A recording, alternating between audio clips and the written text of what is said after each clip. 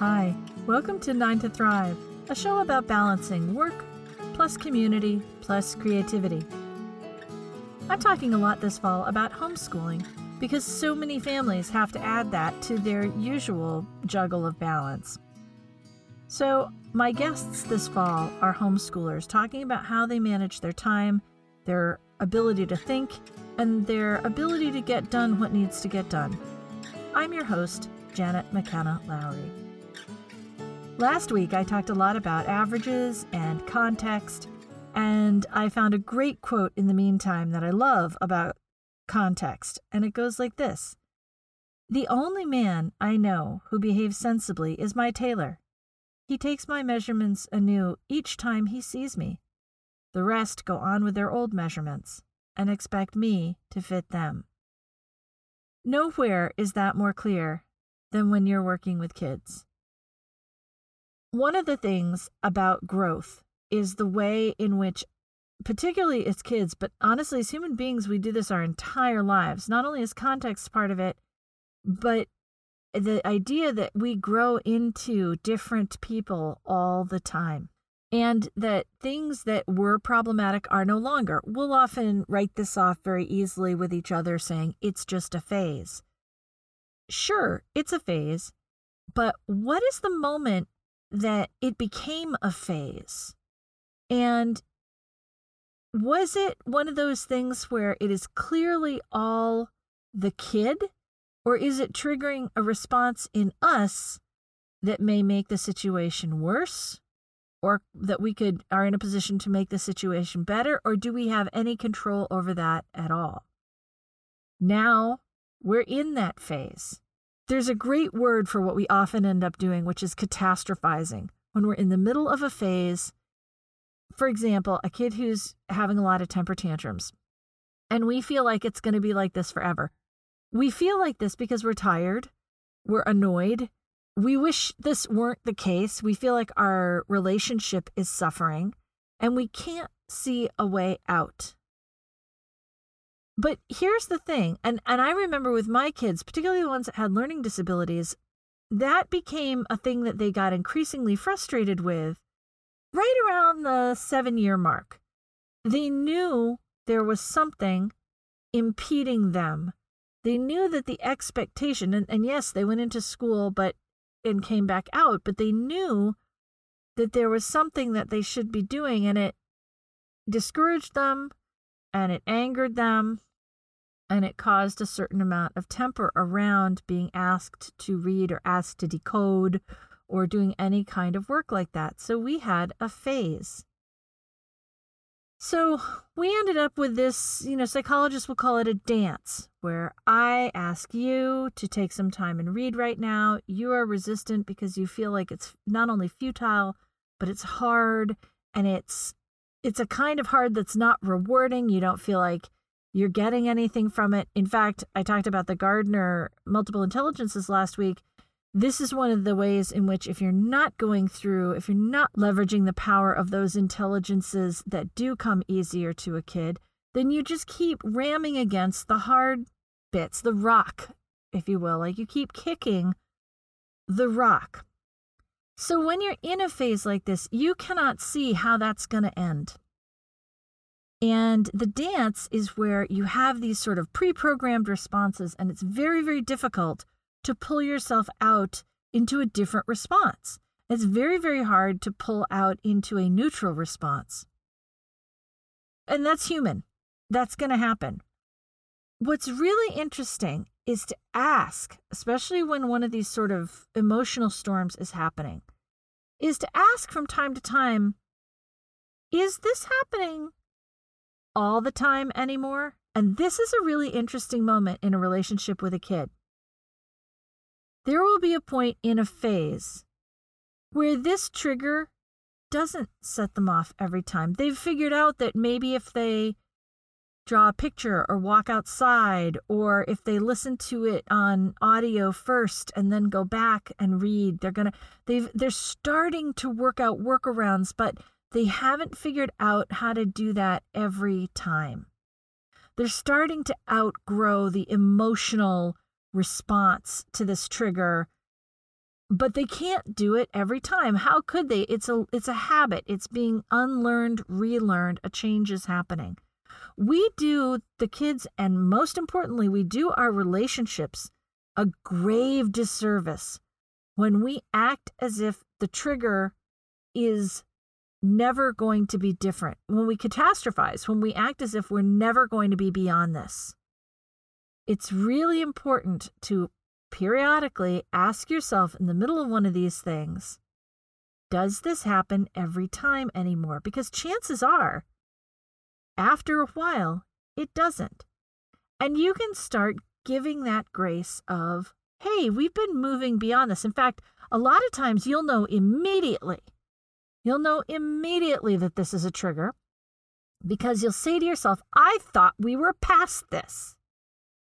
Instead of using that as a judgment of yourself or your family members, if instead you'll use it as an alert, wait, I thought we were past this. If you use it as a curiosity point, then you're much better able to say, oh, hey, growth has been happening and it's been in place and this is just a little setback, but we're actually moving out of this, and it will give you the strength to react differently to that kid.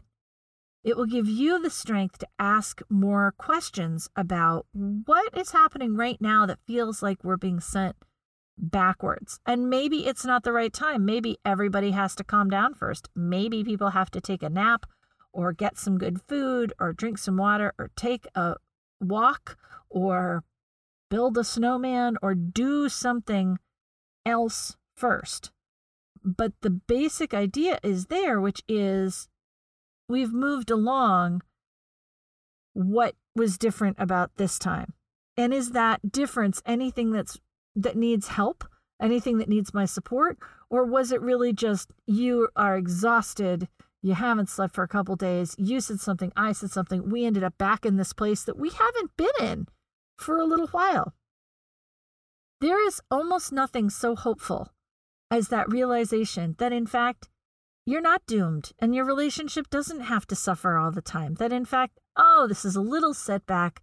Oh, fine. Those will happen. That's okay.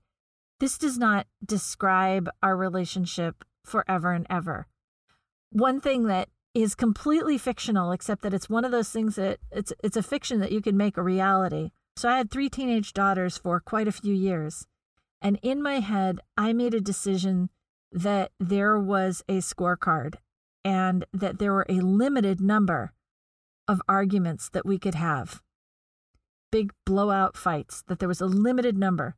And it made it so much easier for me to not catastrophize and for me to give people grace and for me to give myself grace to say after one of these subsided, well, that's one we won't have to do again. We had punched a hole on that one. We had 10 massive arguments and the 11th one is free like at Starbucks. Funny thought, but it really made me feel like that was finite and that there would be a point where this really didn't happen anymore. And I got to tell you, it doesn't. Everybody grows up and off they go. But it wasn't productive to spend all that time feeling bad about myself or bad about my kids or bad about our relationship. It was much, much healthier to feel like, oh, well, this kind of thing happens. Now, could I have used some of this stuff about better accommodating my kids? Oh, yeah. I learned the 3 questions late in my kids' development, and I will give them to you good and early, I hope, which is, are you hungry? Am I hungry? Question number 1. Question number 2, are you thirsty? Am I thirsty?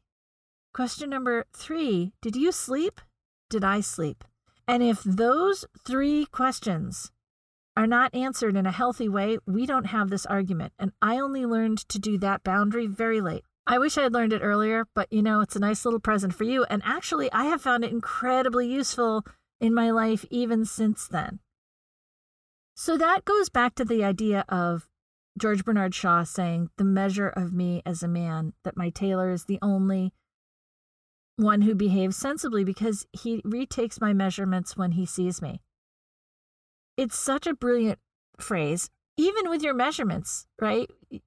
I talked about how sizes mean almost nothing and there is no average. But equally, you're going to be a different person next time you try on jeans. You maybe lost a little weight. You maybe gained a little weight. You maybe, I don't know, there's a million things. Maybe you're wearing different kind of underwear. It's just things are going to be different. So the only one who really gets you is somebody who remeasures you. So that's something to keep in mind as we deal with this weird fall and try to extend as much generosity and grace to one another as we can. And I don't mean a literal measurement. I'm actually anti trying to decide measurements for a kid's learning. Really what I want to look at is growth and progress to a goal, to an agreed upon goal, and competence, working towards mastery, working towards competence. But in the greater sense of measure, like to have the measure of someone, to really feel like you have an idea of that person as they are. I do love this idea of like taking the measure of a person. You don't want to be thought of as your child self as an adult. And I say this as an adult woman who is the youngest of 6. I don't love being treated like the baby of the family. Never have, really. But it was inevitable. But, at this point, when I'm in my middle age, what does that even mean? Why would it be relevant? There's no more reason to be there except as sort of a pecking order. I don't love when relatives talk to me about ways that I annoyed them as a kid. I can't do anything about that. I was a child and therefore, in some way, was annoying, as in fact, children often are. And certainly kids pretty much always annoy their older siblings. That's kind of the way of things. There's not much I can do about it. I don't love being dragged back there and held to account for it like I never progressed. I'm certainly not pestering my siblings all the time now to come and play Frisbee with me, for example. So then why is this still an issue? And I want to be sure that you understand that that's true for your kids too. That as they drop ways that were ineffective to get along, that should be noted, that should be celebrated. Equally, as you figure out ways that are more effective to get their cooperation, to build respect, to have a smoother running household, that should be noted and that should be celebrated. And the last thing we should be doing is saying, oh, you've always been like this, or this is what you're always like. That is not hopeful. And that is not helpful. We will never get to perfection, but we can try to work on smoother, more effective ways of being in relationship. Next up, I will be doing part 2 of my conversation with Allie Wicks Lim, who is an activist and community organizer who homeschools her 2 kids and does justice work and is just fantastic.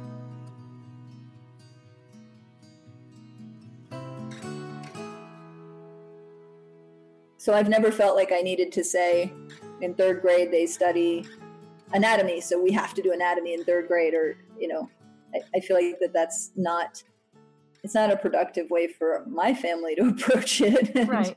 Right. And it's not even consistent across town lines or county lines or state lines or right.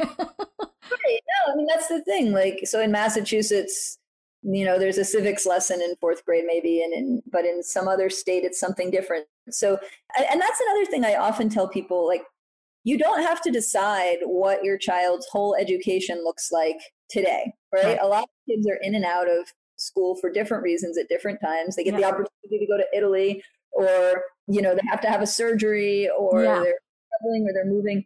And, parents move across this country to other states all the time. Schools are adept at integrating kids into a curriculum that they weren't in before. So it feels like a false fear to say, if my kid takes a month off or 6 months or a year off, they'll never catch up. Right. Catch up to what, right? Like there's flexibility built into the educational system for a reason. And if I moved from Massachusetts to California and enrolled my kid in school, they would not have had the same lessons as the kids in their classroom the year before, and it would be okay and they would make it work. So it was helpful to me to think about, I just need to decide what works for my kids right now. Yeah. And we need to do that thing until it stops working. And then we need to find the next thing that works for my kids right now.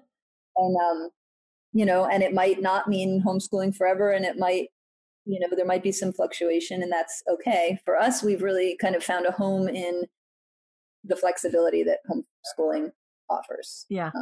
Makes a big difference to us. And, I guess that's a piece. Excuse me for just a second. I don't know. They're working. I apologize. They're doing something. Yeah, I know that makes it a nightmare to edit on your part. I think upstairs or outside. I don't want to hear I'm sorry. I want you to be. No more noise. I mean, it's kind of an occupational hazard, given that I'm talking. It's also, I mean, this is in a funny way, like, this is the reality, right? Like, it's messy and it's hard. And, when you're earlier today, perfect story. I was on an organizing call and I was sitting in the driveway because I wanted to play it. And the kids came outside and, they're playing in the driveway, but immediately they're like throwing the ball and bouncing it off the car or making faces at me through the window. And, and so there I am trying to work and parent and figure out where they are in their day and like the things that they were supposed to get done. And it can be frustrating at times. Like, it can absolutely feel at times like there's not enough of me to go around, and I can be frustrated with them that they can't stay out of the room for an hour while I'm talking to you or whatever. But I think the other reality about it is we spend so much time together that I feel very comfortable setting limits on them. Like, I think if I spent an hour a day after school with them or dinner time and that was it would be harder for me to carve out like those boundaries. But sometimes my friends will be like, how are you just sending them out? I'm like, I'm with them all the time. Like, I have no problem about telling them I'm not available right now. Because they get a lot of me, maybe more than they want sometimes. Well, so that actually brings up, I was going to ask you about things like the effect of doing this on like your own self-growth as a parent and the relationship piece, because I think we build those relationships through management, and that's done through time. Mm-hmm. And the education piece, it can go, as you were saying, either it's school at home, in which case you're taking this sort of domineering approach, assuming the kids aren't happy doing it. If the kids are happy doing it, then it's not a problem. But if you have to end up in this domineering approach, then you've eroded the relationships and you haven't learned. Mm-hmm. So then the opposite is also true, that when you avoid doing that, when you sort of turn your back on that school at home, there's a piece of like self-management and growth that leads, I think personally, because I've lived it, but to deeper relationships. Oh yeah. I feel like my kids know me as a much more whole person than they would otherwise, mainly because, they are here a lot, right? So they see me, I'm not compartmentalized in their mind as, mom versus adult versus partner to my spouse versus, they see me they see me communicating with adults all the time. They see me communicating with kids who are not them. They see me frustrated. They see me tired. They see me really excited about good news. Like the moment I get it, it's not something where I'm on a call at noon and I get good news. And then when I see them 6 hours later, I tell them about it, right? Like they see the organic and they see the disappointments too. And I get those experiences with them. Like I can tell, right away what's going on inside them because I have all of that exposure and all of that time. So I do think that they see me as more of a whole person, for better or worse. Yeah. I think that, as I mentioned, like I definitely give myself license to draw boundaries with them sometimes where I need to in ways that would be hard for me if I only had a really limited amount of time around them. But they know that organizing and activism is important to me. And they know that if I'm trying to work on something, that's meaningful, I don't appreciate unnecessary interruptions, right? So they always know that they can find me if they need to. But we've also had some really direct conversations about, you did not need me in that moment. Like that's my time. I'm available to you most of the time. And when I'm not, you need to respect that. And I do think that's easier for me because we put in so much time together. And it's important to me, I don't know how big a role gender plays, but I am raising a son, right? And I want him to recognize women as multidimensional people, and to honor, the work that women do outside of their families, and to not be raised with an expectation that, his needs are the only thing in the room, right? So I think it's important to me sometimes to just get across, like, you're capable of doing this for yourself, and you don't need me in every second of everything that you do. I don't know if I answered your question. I'm thinking back. It was just about self-growth. It was, and relationships. And that is a piece of it. I mean, that really is the sort of one of the things about it, all the time is parenting is a long game. Yeah. It's not this week, and it's not today, and it's not whether your toddler only ate French fries and wouldn't eat vegetables for 2 months. It's the long, long game. And the long, long game includes building a type of relationship that then is sustainable for him as an adult and for your daughter as an adult, but also, you know what I mean? Like these, you're sending them out in the world. It's funny. I sometimes I feel like the older I get, the more Jane Austen-y I get, because I feel like you should be able to be in relationship in a way that is sustainable for both partners. Yes. And that's a major job, which of course distills down to, is he marriageable? Does he have 10,000 a year? Right. Right. I sometimes think about it. I remember when my babies were, when my first child, my son, was a baby, I was reading a La Leche League book about breastfeeding, right? Mm-hmm. And it said that the breastfeeding relationship works for as long as it works for both mother and baby. Yeah. And it's funny because I feel like I've applied that to so many things beyond breastfeeding. Like I look now at, I look at that with homeschooling, and I've said to the kids, like, this is an agreement we've made together, and it works for as long as it works for both of us. Yeah. But you have a responsibility to that too. Like sometimes if my kids are giving me a hard time about something, I'll just say, I'm not going to fight you on this. Like you either join me in our agreement or you don't. It either works or it doesn't. But if it stops working for one of us, it stops working. And I think that's, on the self-growth piece, there are absolutely things I don't have the space or time for in my life that I wish I did. And I, because I'm this hands-on trying to homeschool and do the work that I do. Yeah. And so that can be a struggle and a tension internally. And as you pointed out, I look at it from a place of no one stage lasts forever, right? So when I had a toddler, I remember thinking, like, when my second child, my daughter, gave up naps, I thought my life was over, because naps were like the time, the magical time. It was like, so now I have nothing until now. Where's my adult time? It's like I wake up in the morning and it's a marathon, not a sprint, and there's no end in sight. And that's so familiar. But then there's a few years where like they need you constantly, and then all of a sudden it's fine to say we're going to do quiet reading time, like separately for an hour, and at 9 she can do that. And so it's not, it's very easy when you're locked in one pattern or in one stage or in one conflict or moment to feel like that's what you're going to do for the rest of your life and you're never going to get out. Yeah. And forget about homeschooling. Just my parenting journey has been so often about saying to myself, like, this is temporary, and what's next? And so when I get frustrated about, I don't have as much time for my adult friendships as I would like, or I don't have as much time to develop the work I want to be doing, I also look at it as, this is this moment. And in a year or 2 years, we'll be in a really different moment. And 2 years ago, we were in a very different moment. And it's all fluid, right? Yeah. It's not. Yeah, it's funny. I've often observed this with my own kids and my own sort of, I want to say bias, and I don't mean bias in terms of sort of the general use of it, but like your brain has blind spots that are built-in biases.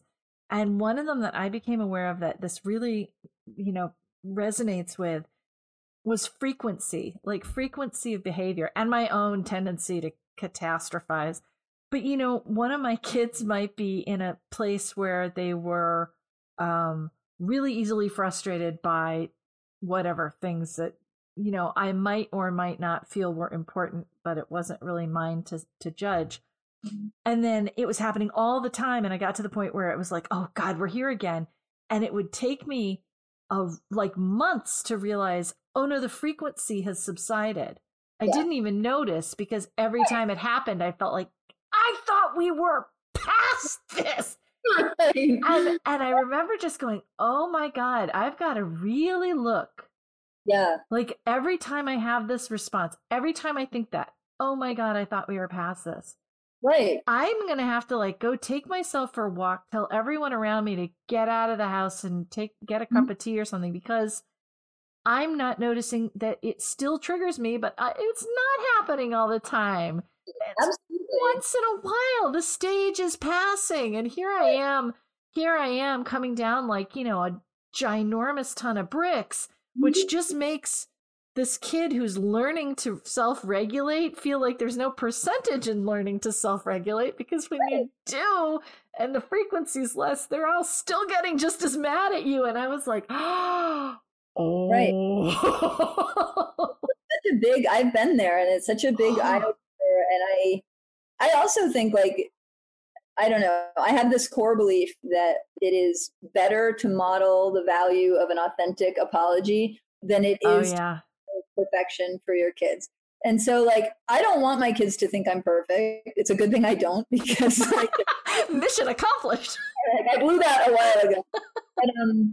But I actually I intentionally want them to see me make mistakes and make repairs. And so when I've had those moments like you're describing, I have circled back and been like, you know what, I have to give you credit for the fact that it had been a long time since we'd gone down that particular road together. And, I reacted to it because I thought we were done, and I don't enjoy that, and I don't want to keep doing it. But I should have held the fact that you've done so much better most of the time. And it's, so yeah, I look at those moments and I think it's so easy for us as parents to go down the rabbit hole of oh, we're here again. And now we're never going to be out of this. But I actually think it's great for kids to hear us and to see us model some reflection, taking space for ourselves, thinking about it, coming back to the conversation. One thing I'll say to my kids a lot is what I wish I'd said is this, if I think I said something too harshly, or I think I said something in a not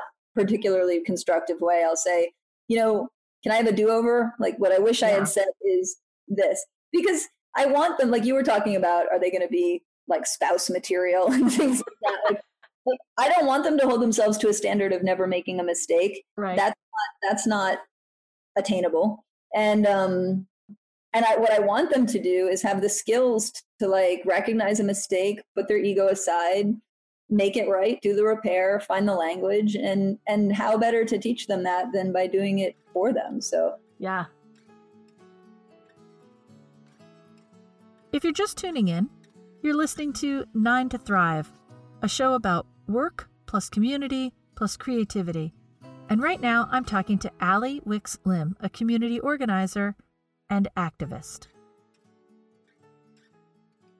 Often I have friends say oh, I screwed up. And I'm like, no, you created an opportunity to model growth.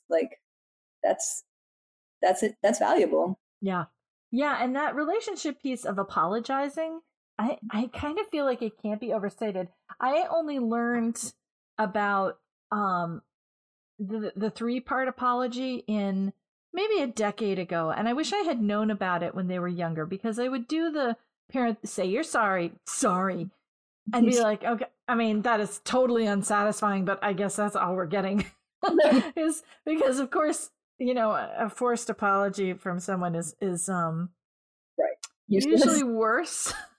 Yeah, and so now I'm just such a proponent, and the three parts. I don't know if you're familiar with this, but the three parts are admitting, stating remorse. You are sorry, not grudgingly, and the second bit is to say for what, very specifically. Yes. What it is you're sorry for. I did do some of that. I did do this technique I had read somebody did where they sat their little kids on the stairs, and you can't get up until you can tell me what you did wrong.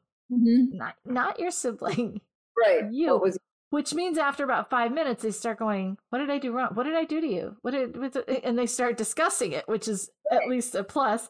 But then the third one is to state how you'll avoid doing that same thing in the future. And then of course there is a little coda, which is follow through. But it is the 3-part apology, and it's become like this leitmotif where I see it everywhere. Like I got an MBA and we started talking about corporate screw-ups and whether you can survive as a business after a corporate or an organizational screw-up.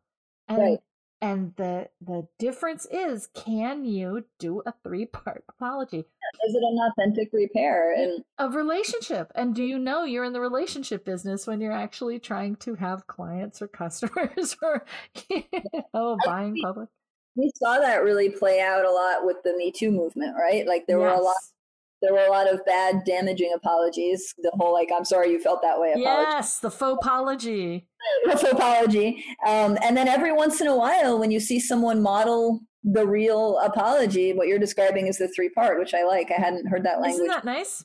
Yeah, it makes a difference, and it's impactful. And it's I think that those kinds of things, I try to imagine what it would be like if we all grew up having that modeled for us, right? And we weren't trying to muddle through our adulthood, figuring it out as we taught it to our kids. And it's part of what inspires me as a parent to just say, how do I get these people to reach adulthood with as many skills as possible to just facilitate a happy, productive life, right? Yeah. Another version of what you're describing, not in terms of apologies, but I remember when I learned the language, that a complaint should come with a specific request for change. Nice. Yeah.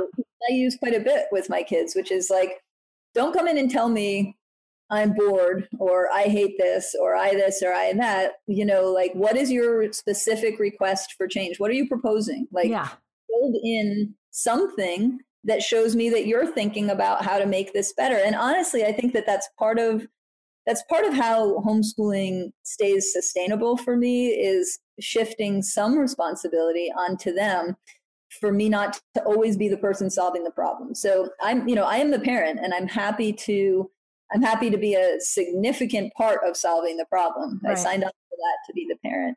But I also really, hold on.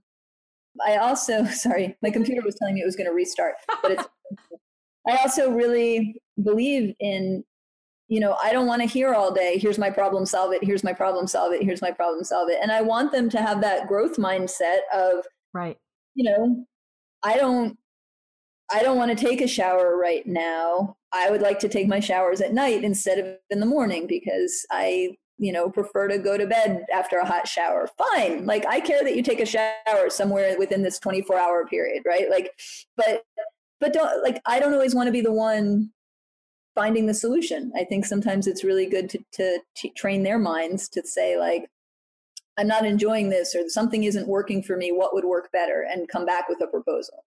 Yeah. And I just, the thought of that is it's so touching, which is a gift of agency. Mm-hmm. I mean, it's a little bit of a demand for agency, but then it is a huge gift of agency. Because this is what would work better for me. And sometimes they don't know. I mean, and that's okay. Obviously, if we always had the solution built into the problem, all of our lives would be a lot easier. And I'm fine with my kids saying, I don't know how to fix this, but I'm unhappy about this. But if that happens 1 out of 3 times, and the other 2 out of 3, they've actually already thought about a solution, I think that that's productive. And I think that that's, like you said, I think that that's agency that otherwise they're always looking to somebody else to fix. Yeah. the issue. But yeah, I love those kinds of shifts in mindset, like the 3-part apology or the complaint with request for specific requests for change, that just wake me up to like, yes, this would work better for us. And then it taps into, and I actually just read a book called this and I loved it, called The Art of Possibility. Oh, I like that. It taps you right into the art of possibility. Like you practice the art of possibility at that point, which, unless people are willing to all entertain ideas, you end up in cultures where only one dominant idea becomes the culture. But but that's not the only, that is not the only framework that is, not only that, I would say it's the worst framework. It's the one we live under, but it is not the only framework. And when we get out of it, we end up in really interesting, sort of supportable, sustainable places. Yeah. Well, and I think that's the thing is, like, I feel like we have this sweet spot where the kids are learning things that matter in ways that feel healthy, and I'm able to meet that need. And so a lot of my thinking and strategizing is about sustainability. Like, how do we make this sustainable? Sometimes the kids will say, our friends went to Disney World. Like, how come we don't go to Disney World? Our friends got to go on a big ski vacation. And, I'm always happy to have those conversations and say, like, well, if I were working full time and you were in school, specifically public school, because anything else would cost money, right. Then we would have more money to save up and do something like that. But we are making these choices to make this sustainable instead. And that's a family discussion. And what's validating for me is that my kids have never once said, well, send me back to school. I want to go to Disney World. Yeah. Like they have always felt like, yeah, let's make the choices that make this feel sustainable. Whether those choices are in how we spend money or in how we communicate with one another or how we solve problems or, whatever it is, they have buy-in for this idea of this is how we want to learn. And, we will work to make it work, which I feel really grateful for, because frankly, it would be too big a job for me to do on my own if they were not willing, happy participants. Yeah. Which is not to say that they're willing, happy participants every day, all day. Yeah. But I think that, overall the buy-in is there. So yeah, which is super important. It's funny you should bring up Disney World, because I always felt wistful about Disney World. And then relatives passed away and we got a little bit of money and we had to talk about what we were going to do with it. And there were so many places it could go.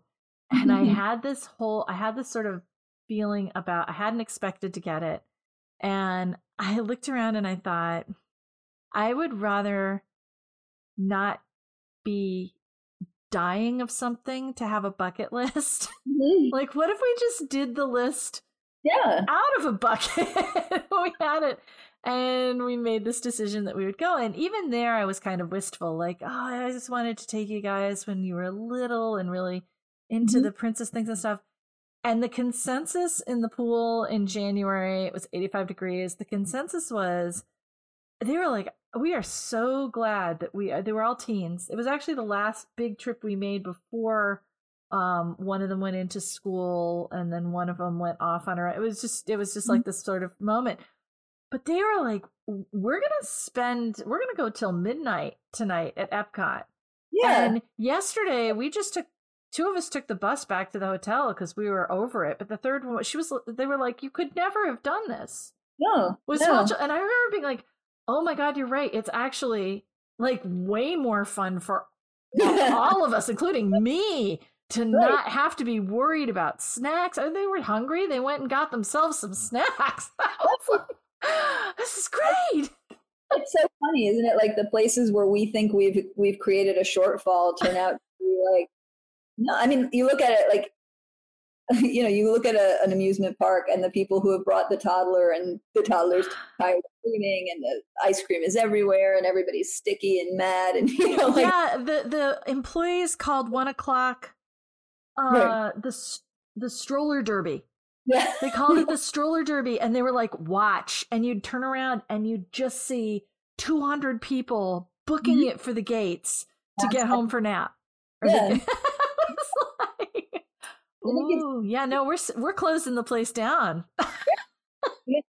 No, I love that. I love that story. And I love that kids can like give that kind of feedback. And yeah, I often think about I think a weird term that we use in our culture is age appropriate. And obviously it has a place in terms of like material in books or whatever. But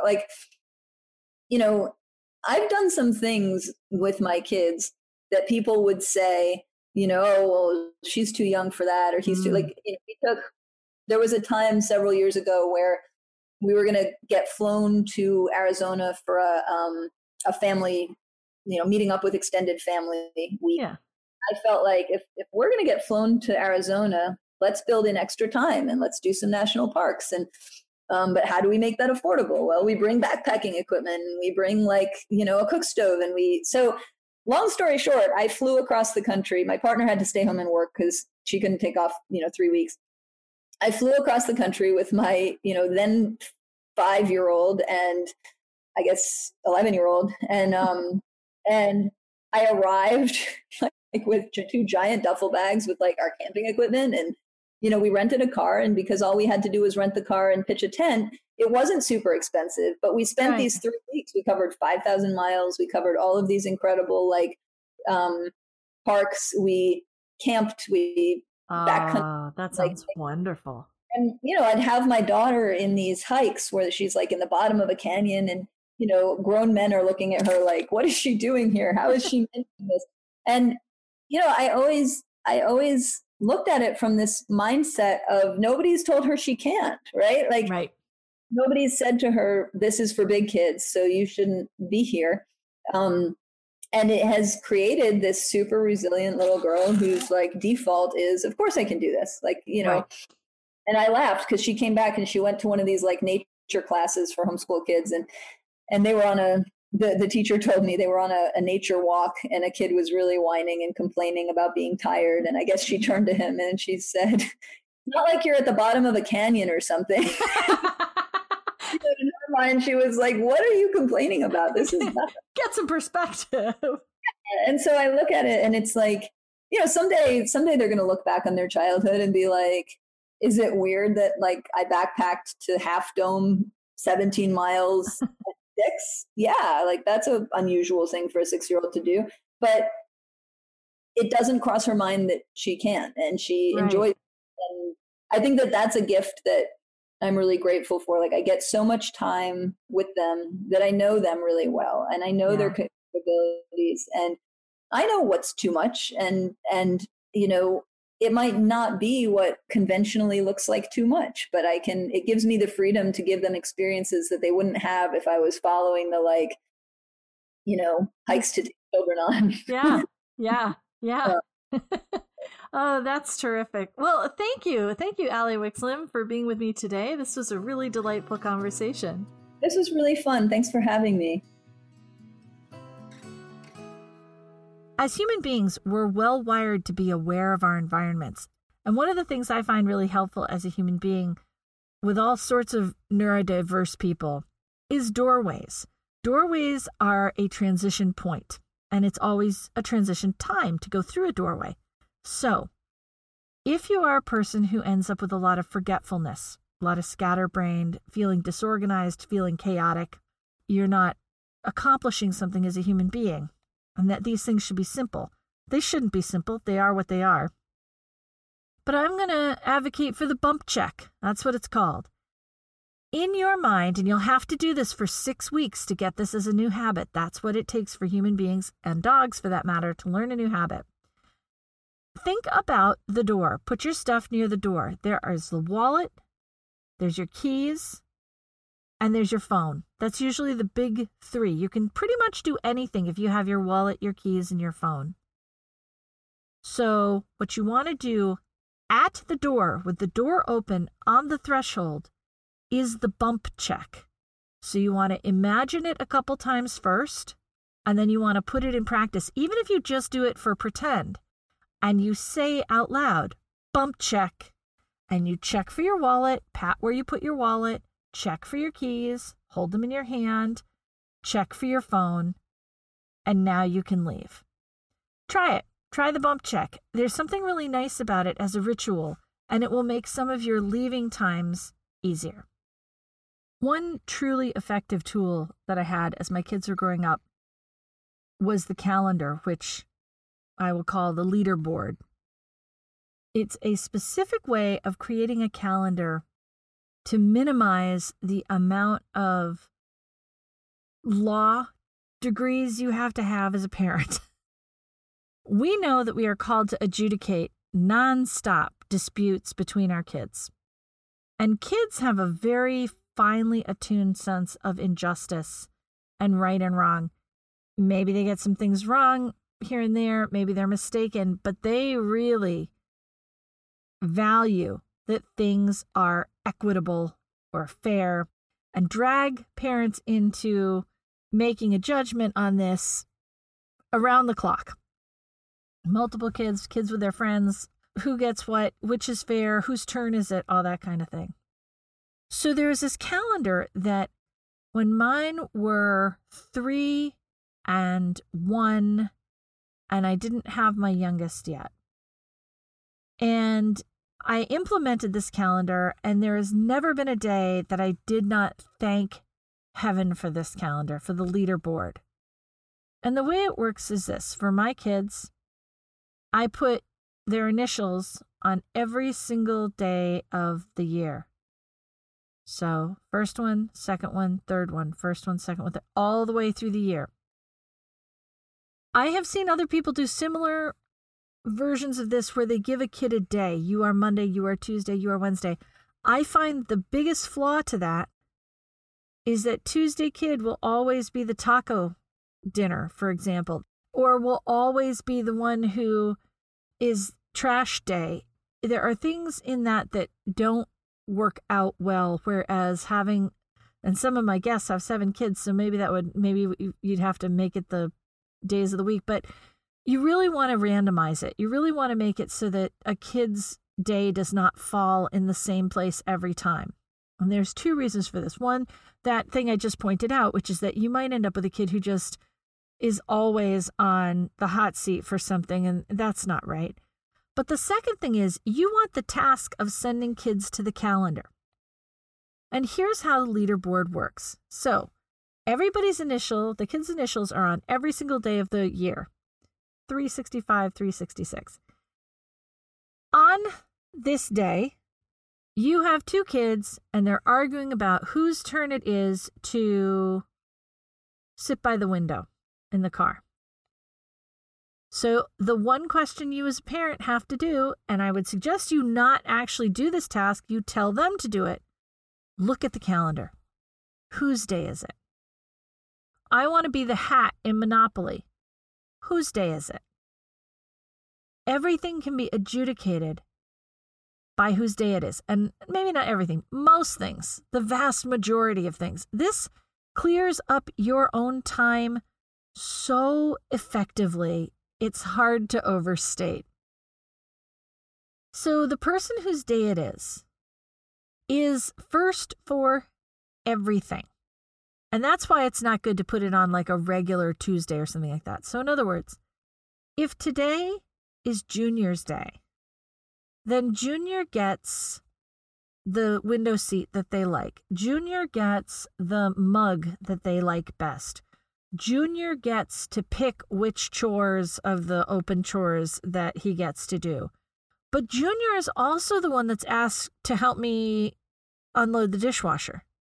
Junior is the one who's asked to take the dog out. So in other words, you're first for everything. You can decide how you want to do this, but usually I made it first for everything. So you were the first one to have to get ready for bed too. But you got to choose what book we read or what stories you read. So you had some extra time with me. So there's this whole thing about everything goes by whose day is it on the calendar. Now, some small adjustments might be made around something very special like a birthday, but mostly it wasn't. We did have a birthday rule which said you never had to share on the day that you got it. That day is your day. It's your special day with the things you have, and you do not have to share on the day you got it. So that would sort of overrule that whose day is it. But so many fights were eliminated and minimized by whose day it was. And the kids saw that it was inherently equitable. Today is not my day, and I'm really bummed about that. But I am second in line. Tomorrow's my day, so I'll get the second pick of what's left. But also, the day after tomorrow is my day, and I'll be first in those things. They get that at at 3 and 1, my kids got it when it was just 2 of them on the calendar. And that was pretty funny because they were toddlers at the time, right? 3 and 1. The 1-year-old didn't have too much that she was being asked to do, but it was a really great way to ease her into citizenship in the family. What I loved about it is that when it was the youngest's day and the oldest wanted to have her way, I would say, yesterday was your day and tomorrow is your day, so you have twice as many. Now, this isn't a trick that works very long. It's pretty much like breaking a cookie and telling a toddler they have 2. It doesn't work for long, but I will tell you, it works for long enough.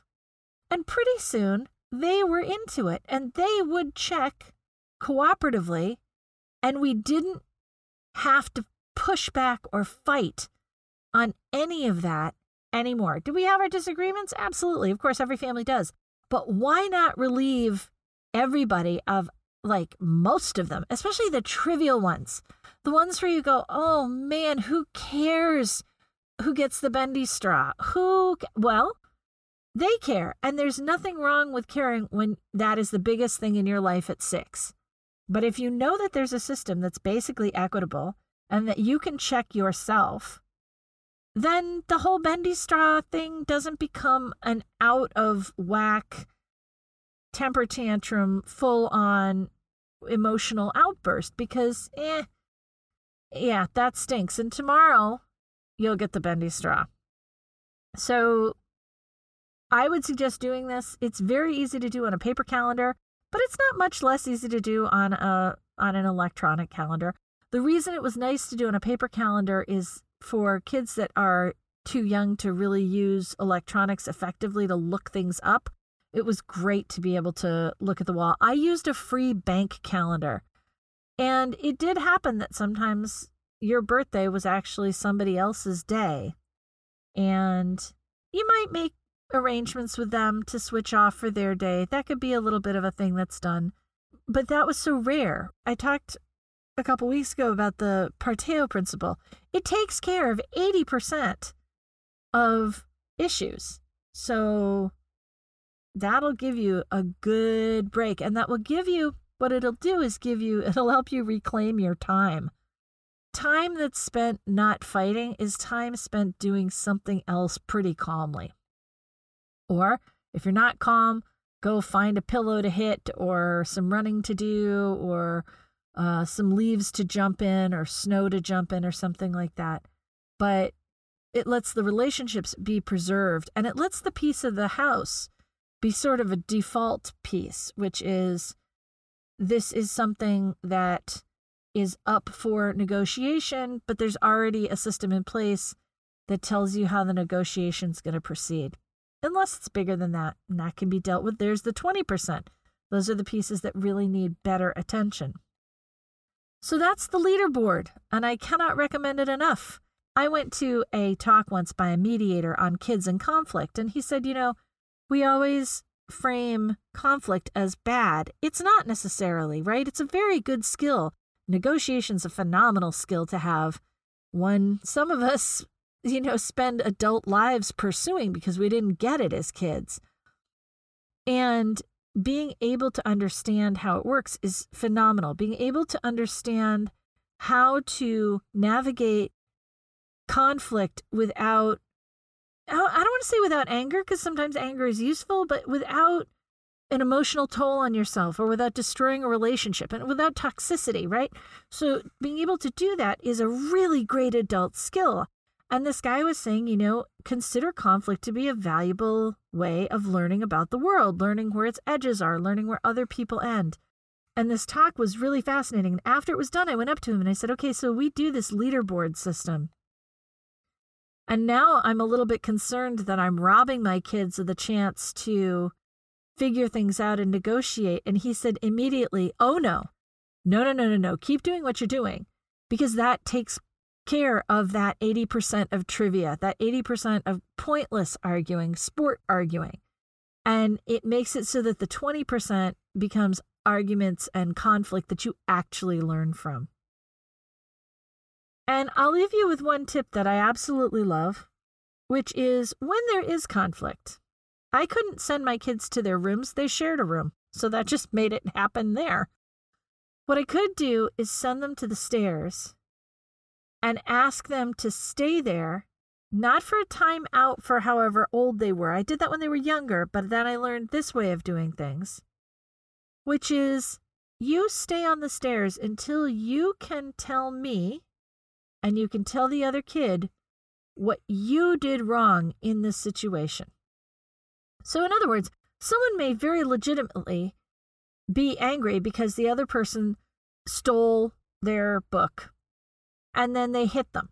So what I want to hear from kid number 2 is, I hit her. And what I want to hear from kid number 1 is, I stole the book. I want to hear the parts that went into this. And then after that, we can do sort of that 3-part apology, which I've talked about before and I'll talk about again. The basic idea is you have to be able to express remorse, express in detail what you did, and that's that piece, and then how you will avoid doing it in the future, and then the bonus is then you follow through. So that piece, though, of being able to say, what did I contribute to this conflict? That is what you learn from. That's a valuable lesson. But even with that in place, if you can get rid of the dumb arguments by just saying, whose day is it? All the better. And by the way, I kept that system in place until everyone went away to college. It just was easier. And I hardly had to enforce it at all. It just, if it's up for debate, then it's up for whose day it is. Thank you for joining me this week. Can't wait to talk to you next week. Be well.